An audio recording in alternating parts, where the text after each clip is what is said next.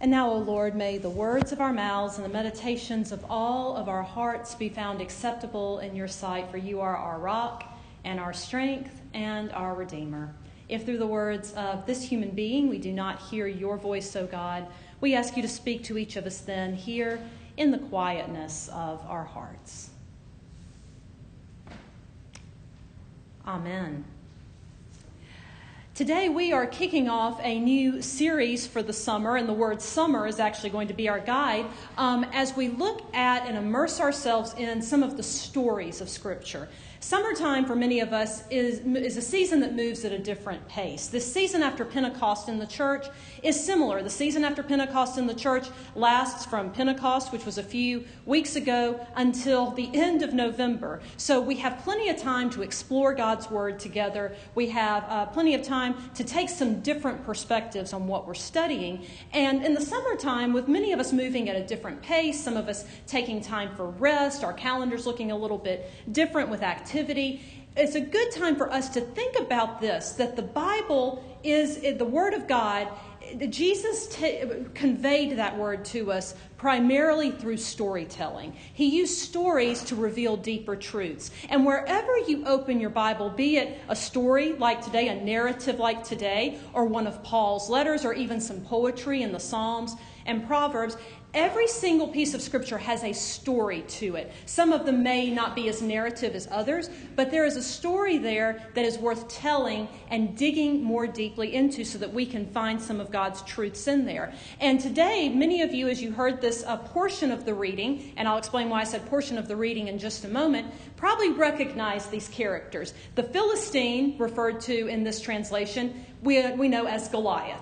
David is the young man that goes up against Goliath. Some of you may have even learned that story when you were in vacation Bible school yesterday. Our kids did not learn that one yesterday. If you want to know which Bible stories they learned, just ask one of them. They were very, very intrigued with the stories that we told yesterday. But this one today, I will go ahead and let you know. I was telling Bob before the service when he was reading that in the lectionary today, this story is 49 verses long. 49 verses. You're welcome. We did not read all of them today. By the time we got done with that, Blair would be old enough to preach the sermon probably. But I bring that up because even though we don't have the time and the space and the attention span to really dig into that whole narrative today, please take some time this week to read that whole story, the whole story of David and Goliath. We're going to focus on just these verses today, but there is so much there. It's a powerful story. You could probably take any portion of it and ask the Holy Spirit to show you something more, and no doubt He will do that. And that will give you some context for what we're going through today, because when we get to the story today, I'll just give you a brief summary. David had been asked by his father Jesse to take some food and supplies to his brothers. Now, David's older brothers are in the Israelite army. They are under the command of King Saul, and they are at battle with the Philistines. And I'm very much paraphrasing this and making it shorter, but David is working in the fields, taking care of the sheep, and Jesse says, "Hey, David, your brother your brothers and the others are needing some supplies. They've got a really tough battle ahead of them. You need to go take this food to them." Well, David gets there and finds out that there's this guy named Goliath, who is apparently multiple feet tall, and he is so scary, and the Philistines have said somebody's got to come and fight him, and nobody is brave enough to say yes. Nobody is brave enough to say, "I will take that risk," except this teenager named David. And he shows up. He's not even supposed to be there, but he shows up doing what his father told him to do. Doesn't that sound like somebody else we meet much later in the stories in our New Testament when we meet our Lord Jesus? David is doing just what his father told him to do. He shows up and he realizes something, and this is where we are when we pick up the story today. David realizes he's got what it takes to beat this giant. He's got what it takes to defeat the enemy, and he can make a difference for his people, for his land, for his king, for his own family. And so he volunteers. Nobody's happy about it. Everybody looks at him and says, "You're not big enough. You're not strong enough. You don't have enough life experience to go up against this giant." But David says, "No, I know what I'm doing. I will do it." And really, David was their only option because nobody else volunteered. Nobody else was brave enough to do so. And so that's where we are when we arrive in today's passage, when Saul is starting to put his armor on David. They're trying to get him ready to go to battle against Goliath. And the thing I want to focus on today, though, is this. This passage provides us with an excellent opportunity to learn how to pray slingshot prayers. And as we go along, I'll explain to you what I mean by a slingshot prayer, but I will tell you what a slingshot prayer is not. It is not a prayer of panic. In this passage today, David is surrounded by panic. Has anybody ever been panicked before? How many times have you been panicked within this past year and a half that we have endured together? How many of us have panicked at some time, and we've been in that place where we're surrounded by panic, and we have to think, am I going to be fearful with everybody else, or am I going to react or respond to this differently? And David is in that place where he is surrounded by panic. And friends, a lot of times our prayers come out of a place of panic. And there's nothing wrong with those prayers where we find ourselves in a situation where we're saying one of two things: help me, God, or fix it, God. I'm sure everybody here has prayed both of those prayers at some point in time. Those are beautiful prayers. They're perfect. God wants for us to cry out to him when we don't know what else to do. But today's passage invites us to go deeper with those prayers, that when we're surrounded by panic, we can pray in a way that is more than just fix it or help us. David gives us an example today of exactly how we can do that. So we're going to walk through this together. And what he gives us in the slingshot prayer that I'll be explaining is that they are not about panic. A slingshot prayer, or the prayers of David, are not about panic, but they are about precision.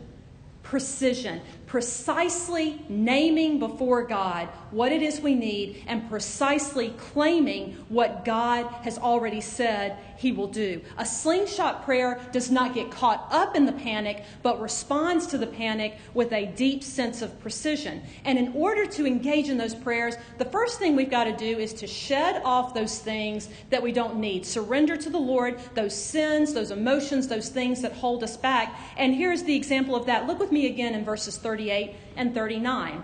Saul clothed David with his armor. He put a bronze helmet on his head and clothed him with a coat of mail. David strapped Saul's sword over the armor, and he tried in vain to walk, for he was not used to them. Then David said to Saul, "I cannot walk with these, for I am not used to them." So David removed them. David took off that which did not help, that which did not serve the purposes. And let me give a more modern example of what this passage makes me think of. There is a wonderful scene in the movie A Christmas Story involving the little brother of the family named Randy. Now, in case you've never heard of A Christmas Story, first of all, how have you not heard of it? And second of all, you can watch it for 24 hours straight on TNT on Christmas Day every year. I don't know why that is. But anyway, the basic storyline, if you're not familiar with this delightful movie, is there's a young boy named Ralphie, and all he wants for Christmas is a Red Ryder BB gun. And the whole movie is about Ralphie wanting the Red Ryder BB gun for Christmas. And he lives with his family in a place in the U.S. that is very, very cold. Apparently, you can tour the home wherever it is now, even the home where they filmed this movie. But anyway, it's a very cold atmosphere, and Ralphie has a little brother named Randy. Now, maybe it's because I'm a younger sibling myself, and the younger siblings can understand this, but I liked Randy. I mean, there was just something charming about Randy, and the scene that I'm talking about involves him. He wants to go out and play with his friends, and it's very, very cold outside. And his mother decides to keep him safe from the cold. He's got to wear every shirt, every jacket, every pair of socks in his closet in order to keep him warm. So she puts all of these layers of clothes on him to the point Randy can't even put his arms down. He's got them out his side. He said, "Mom, I can't put my arms down." And she says, "Sure you can." And she pushes them down, and they just pop right back up again. And he complains, and she says, "No, if you're going to stay safe from the cold, you've got to wear all of this." So she sends him out to play. Randy, being the good younger child that he is, just goes along, and he goes out to play with his friends, and before long, he falls down. Don't worry, he doesn't get hurt because he's wearing all those layers. But the problem is when Randy falls down, he can't get back up again because all of that weight is holding him down. All of those layers of clothes that he doesn't need are keeping him from doing what he needs to do. And that is what King David is going through in this passage. He's weighed down by what other people are telling him he needs to do. He is weighed down by opinions of man to the point that he's having trouble hearing the voice of God. And that happens to us a lot of times. We get so overwhelmed with the voices telling us what to do and how to think and how to react. And that is what happens in times of panic. We're bombarded with voices. But David shows us what we can do in prayer by first of all saying, God, get all this other stuff out of the way. Get everything out of the way that I don't need so that I can hear you and that I can follow your voice. We all have the best intentions when we're trying to help each other, but in times of panic, it's important for us to stop and to listen not to all the layers around us, but to what God is saying. And the second thing that David does that shows us how we can pray to God is in verse 4. It begins in verse 40, and I ask you to look with me there once again.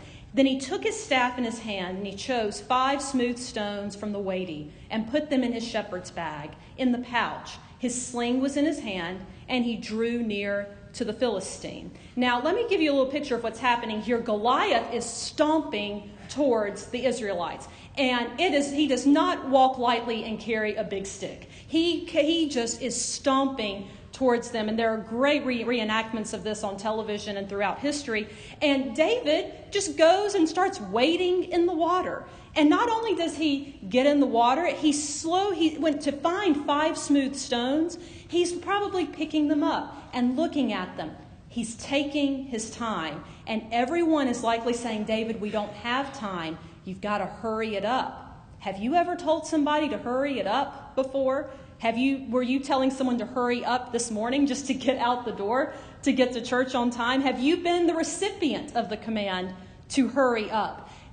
Once again, David is surrounded by that people saying, hurry up, he's coming, you've got to do this. But David knew what he needed. Because you see, David, before he was ever anointed king, before he ever became known as a psalmist, before he ever became known as an ancestor of our Lord Jesus, he was a shepherd. His job was to protect the sheep. He knew how to fight off lions. He knew how to fight off bears. He knew what kind of stone could stop a wild animal in its tracks. And he knew if he could stop a wild animal with the stone, he could stop a giant as well. But not only that, David takes his time and gathers more than one stone. In case there's anything goes wrong, he's got backup. He's preparing himself. And friends, prayer prepares us for the battles that are before us. And David takes the time to be prepared to go before the giant. He takes the time to wait on God, to listen and to pay attention to the stones that are needed. And that is a great example for us, because in chaos, the thing we want to do is react. The thing we want to do so often is to take action.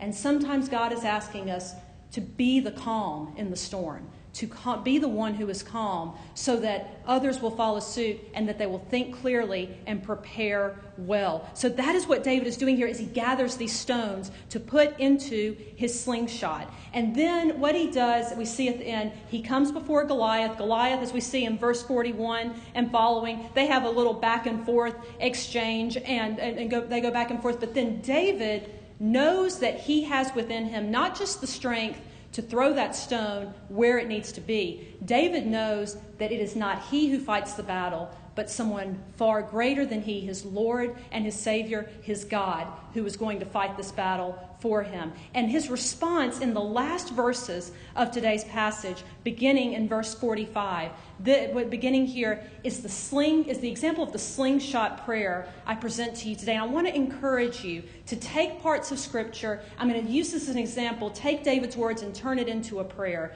And I want to encourage you to do the same this week, either with this passage or perhaps with a favorite passage of yours. Because what David is saying here, as we see in verse 45, he's addressing Goliath, and he says, "You come to me with sword and spear and javelin, but I come to you in the name of the Lord of hosts, the God of the armies of Israel."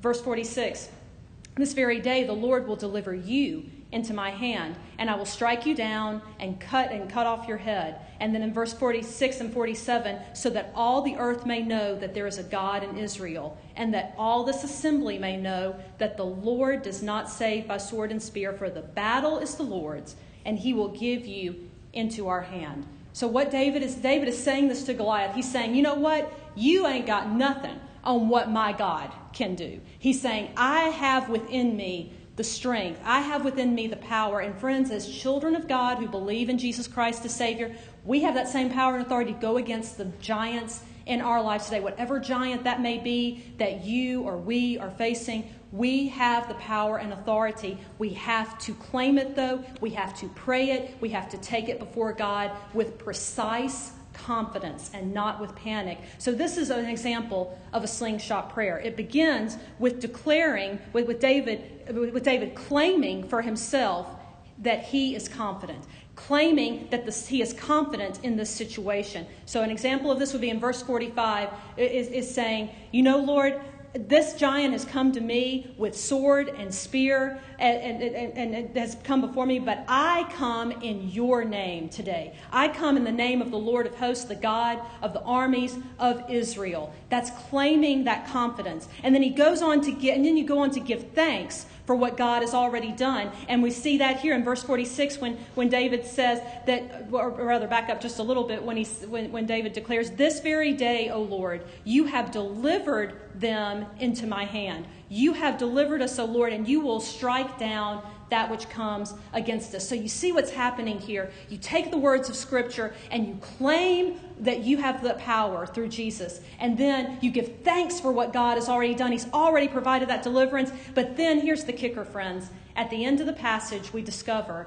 David's not just praying this for his own protection. David's not just declaring this so that he will be safe. David is concerned about his community. He's not doing this for personal glory. He wants for everyone watching to see, to experience the salvation of God. We see that in the end of verse 46 and verse 47. So your slingshot prayer would end with this declaration, saying that you, O Lord, are the only God in Israel. May everybody on the earth know that you are the only God. And may this assembly know that you don't save by sword and spear. The battle is yours, O Lord, and you will give it into our hand. Taking the words of Scripture and claiming them to God, declaring to the Lord what He's already done, thanking Him for what He's done, and in confidence saying, do it again, O God. One of the best prayers, friends, that we can pray, if you need a panic prayer other than help me or fix it, add, do it again, God.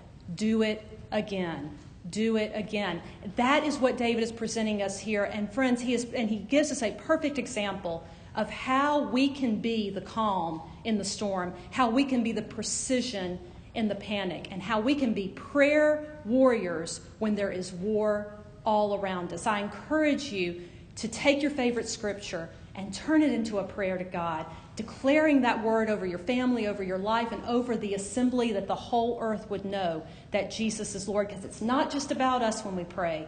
It's always about the greater glory of God, so that all will come to know Jesus as Savior. As we go into this week and continue in this summer season, may we be a people of slingshot prayers who seek first God's kingdom, and we see that kingdom power at work through He who lives and reigns with the Father and the Holy Spirit, our Lord Jesus Christ, blessed three in one, now and forever.